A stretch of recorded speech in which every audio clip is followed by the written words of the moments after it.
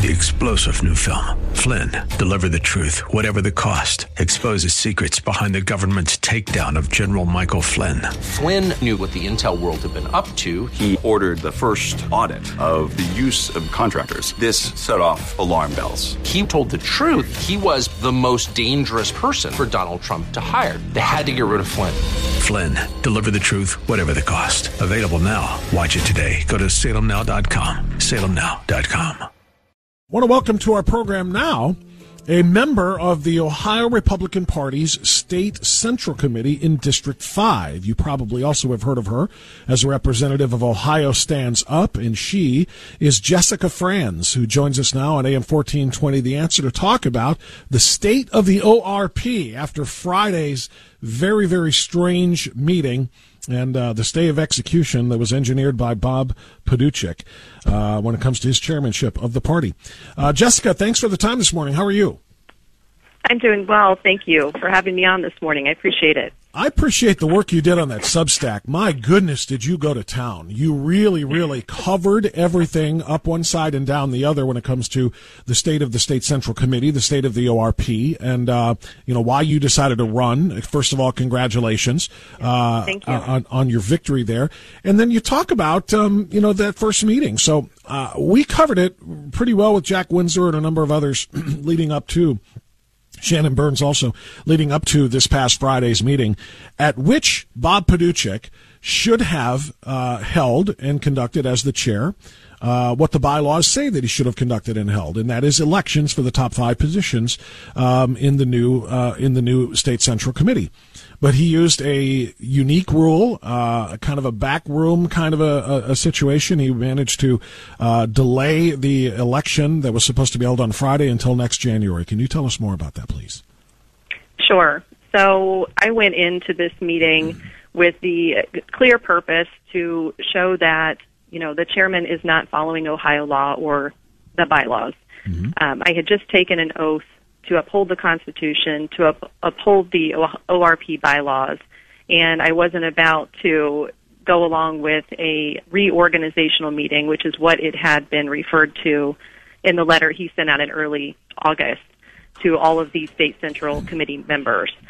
So I had read ORC 3517.04. I had read through our bylaws. I had talked to many people who have been in the political realm much longer than I have. I had sought legal opinion, and there was only one conclusion that I could make. The meeting that we were holding was not a reorganizational meeting. It was to be an organizational meeting. Mm-hmm. So we've got the ORC 3517.04, which governs organizational meetings for State Central Committees, and it clearly states that State Central Committee members shall meet following the declaration of the results by the Board of Elections at a suitable time and place designated by the retiring chairman in accordance with the party rules. Now, some would argue that the law doesn't specify that the organizational meeting is necessarily the quote-unquote first meeting following the election of members, and therefore the organizational meeting could take place at the second meeting, which would be in January. But here's where things get really confusing. The law clearly states, quote, in accordance with party rules. So what do our party rules, otherwise known as the bylaws, state? While in Article 1, Section 2, it states unequivocally that organization is to take place at, quote, the first meeting of the State Central Committee following the election and qualification of its members, end quote. So at this point, the bylaws are in agreement with state law, but that would mean changing out a chairman in the middle of election season. So at some point, Article 2, Section 1 was added, which the chairman referred to, which states that, quote, during January of each odd-numbered year, the committee shall meet and elect its officers by a majority vote, end quote. So now the problem that State Central Committee members are facing is that neither Article 2, Section 1 or Article 1, Section 2 of the bylaws are consistent with Ohio Revised Code if the first meeting following our election isn't held in January, which was the argument I was trying to make before Chairman Paduchik at our meeting. I said, and I did kind of put this squarely on his shoulders because he is the retiring chairman to call for our first meeting. And I said, look, you didn't have to put us in this position. You could have called for the meeting in January. Then we would have been in compliance with both the Ohio Revised Code and with our bylaws. But as everyone knows by now, the meeting was pushed forward, and a lot of us, myself included, were very uncomfortable knowing that this was indeed supposed to have been our organizational meeting, but it was run as a reorganizational meeting, meaning that he just picked up right where he left off with the old committee. Wow. That's a very thorough explanation, and I'm following along on your Substack. And for those who want to follow along and read what Jessica Franz is talking about here, you can do so as well. I have it linked to alwaysright.us right now to Jessica's Substack. And so when you talk about Article 1, Section 2 of the ORC, or excuse me, of the bylaws versus Article, maybe I'm getting them backwards. I'm sorry. Article 1, Section 2 is the bylaws. Article 2, Section 1 is the ORC, correct? Okay. Yes. So I do understand that there is a little bit of confusion there, and it can be done a couple of different ways. What was Bob Paduchik's reaction to you when you presented this directly to him as the quote-unquote outgoing chairman? Really, he referred to, I think, the Brickler and Eckler opinion, which they are the legal firm that wrote up our bylaws. Our parliamentarian also works for Bricker and Eckler. And basically the Bricker and Eckler opinion, what they really argue for when they get down into the weeds of it is that they think that if 3517.04 went before a court of law, it would be most likely ruled unconstitutional. Well, there's a couple problems with that argument. First of all, they're not a court. A court opinion has not been issued. So until a court opinion has been issued on that, we are to follow Ohio law. Secondly, others would argue that no, it would not be ruled unconstitutional because Ohio law absolutely can provide for the structure of and does provide for the process for a smooth transition of power within a party to help eliminate internal strife within Ohio political parties that could undermine confidence in the political process, which is what we're seeing among Ohio Republican voters right now. Trust has been damaged, and confidence in our political process, because we aren't following the law and the bylaws, of our voters are beginning to really question what is going on. You know, it's interesting, the argument that was made by the law firm and by Paduchik himself is you don't change leadership in the middle of an election cycle, 60 days out from an election, et cetera. And yet I think it's the presence of these type of almost mafia don figures like Bob Paduchik, who would do more damage to the Republican cause in this election cycle than they could, than there would be if we were elected new leadership. I mean, you even stated on your Substack, he's demonstrating to the new committee just how far he will go to retain his position by ignoring the Ohio Revised Code and the bylaws. And for those who have been following his actions on the committee, it comes as no surprise. His leadership of the party, if you study the history of his leadership of the party, you can expect him again to silence those seeking to hold the committee accountable to its bylaws. This is what he does. It's like an old school mafia don. He is a thug. He will silence anybody. He will make everybody afraid to cross him, which is exactly why I think you included a link in your Substack to an article written by John Morrow that says the Ohio Republican chairman is destroying the credibility of the party. And I think that's accurate. How can that possibly be a good thing for a Republican 60 days out from an election? Right. And when I have, party leadership reaching out to me, not within my district, but I have had party leadership reach out to me. I have had Republican voters within my district reach out to me and say, we feel completely disenfranchised. We have no voice. And we're thinking about not even voting. That's in the general election. That's alarming. That is incredibly alarming. Exactly. But how can you blame them when we have a chairman who believes and has already spent millions on unendorsed candidates and believes that he has unlimited discretionary spending And as State Central Committee members, we are to represent our constituents. We're not to delegate our viewpoints to an unelected executive. Right. And our chairman currently has a history of silencing those who are critical of the party, not following its own bylaws. He refers any resolutions that are brought forth to hold the party accountable to their own bylaws to committees that never meet. Anyone disagreeing with him was removed from committee assignments last year. So, yeah, I think a good argument He's a thug, and that's how he runs this. Has already been done. And not to mention there's the corruption question. Not to mention the fact that according to the bylaws, there's supposed to be an annual audit. Mark Bainbridge has moved to make this audit happen. He continues to stop that as well. There's questions of $640,000, I think, that is unaccounted for. In terms of the statement from December 3rd of this past year, the financial statements of 2017 through 2020 presented by the ORP treasurer incorrectly recorded an accounts receivable balance of approximately $640,000. So, and I've heard $300,000 thrown around. The point being, nobody knows where the county or the party finances are. Nobody knows where that money is, where it's going, and whether or not it's being used legally, lawfully. And the chairman won't allow that transparency to happen. Right. So this is why I think one of the things that the State Central Committee might want to consider exploring for the future is to have two separate roles, because currently Chairman Paduchek is serving as both chairman and CEO. So I firmly believe, and there are others on the committee that believe this as well, that the chairman should be selected from amongst the State Central Committee members after the primary election. He should have powers associated with the chairman like unto a board of directors.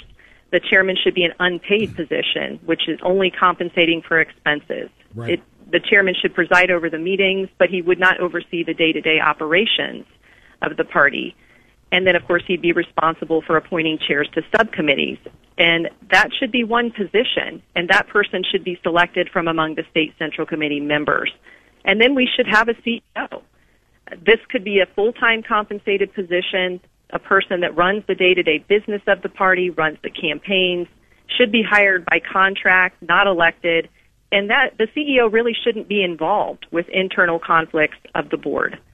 And we should be providing, as a committee, we should provide the process for that CEO search.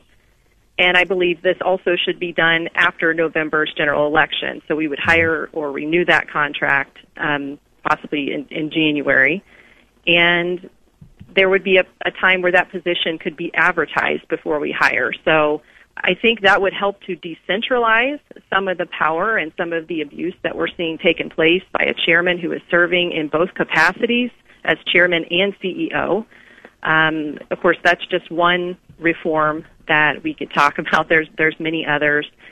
I think in order for the party to move forward with sound policy and without dissension and internal strife, we've got to have policy that everyone can agree upon. So that means we need to have conversations that involve the entire Central Committee. We can't have we can't be operating with backroom deals and while accusing others of doing that. We can't be doing that ourselves. Those are the only kind of deals he knows. That's why he fears transparency so much. And I would argue that his CEO title is cowardly executive officer, because he won't talk with anybody who isn't willing to kiss his rear end or his ring. Yeah. He won't talk to media like me. He won't talk to media like Jack Windsor. He boots them out of meetings and votes because it's not favorable coverage for him.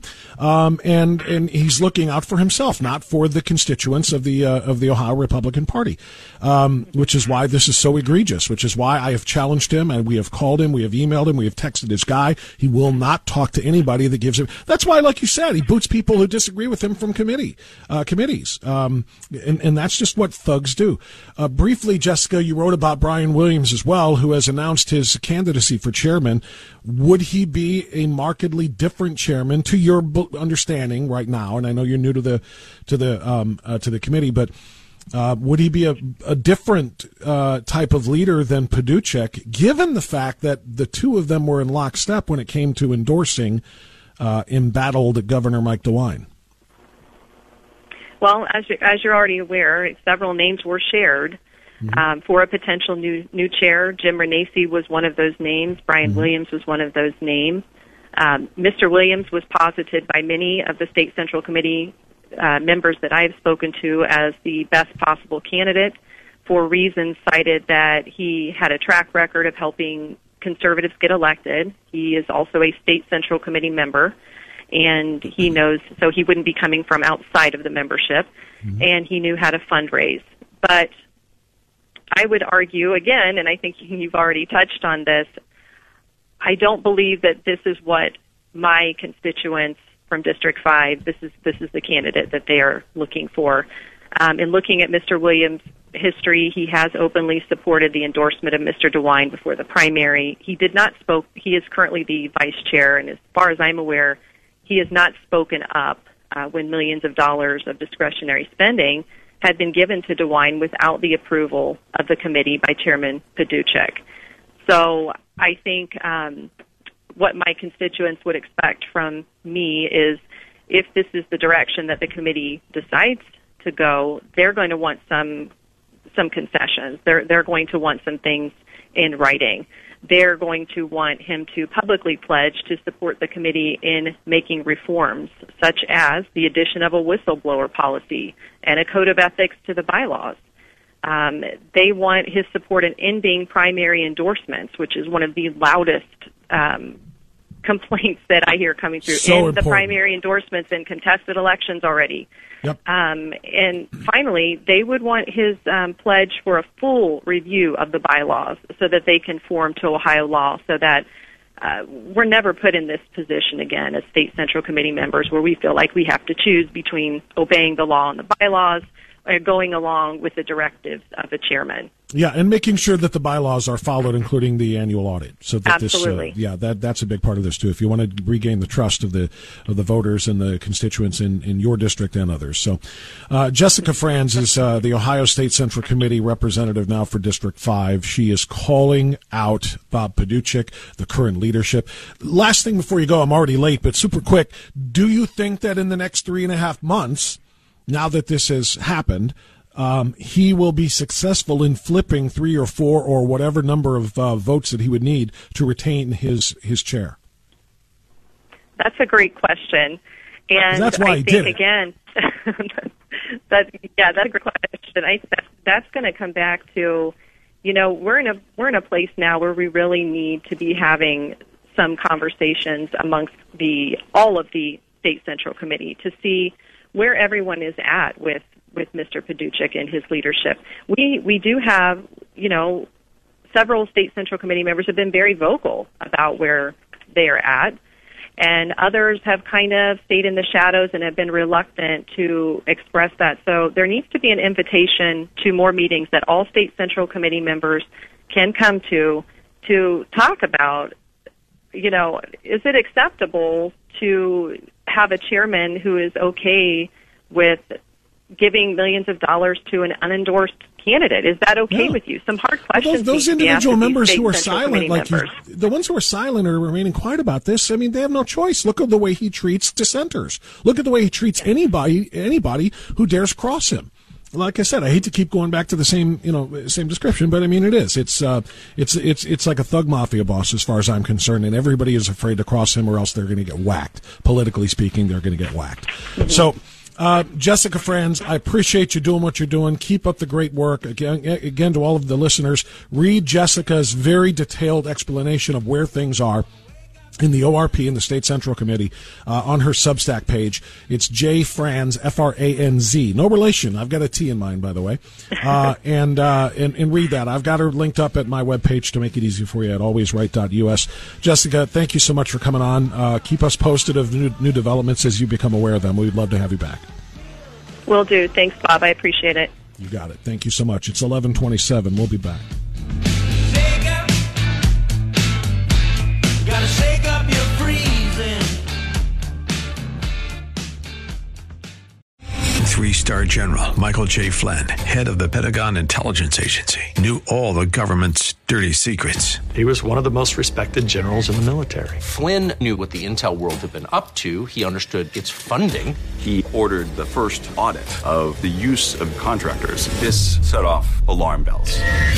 The explosive new documentary, Flynn, Deliver the Truth, Whatever the Cost, uncovers the facts behind this scandal. Flynn told the truth. He was the most dangerous person for Donald Trump to hire. I find out the worst enemy that I'm going to face in my life is right here in America. They took my assessment and they wanted me to change it. And I was like, I'm not changing it. They had to get rid of Flynn. With in-depth interviews, archival footage, and never-before-seen personal records of the man behind the headlines. I just felt like I was drowning. Flynn, Deliver the Truth, Whatever the Cost. Available now. Watch it today. Go to salemnow.com. salemnow.com.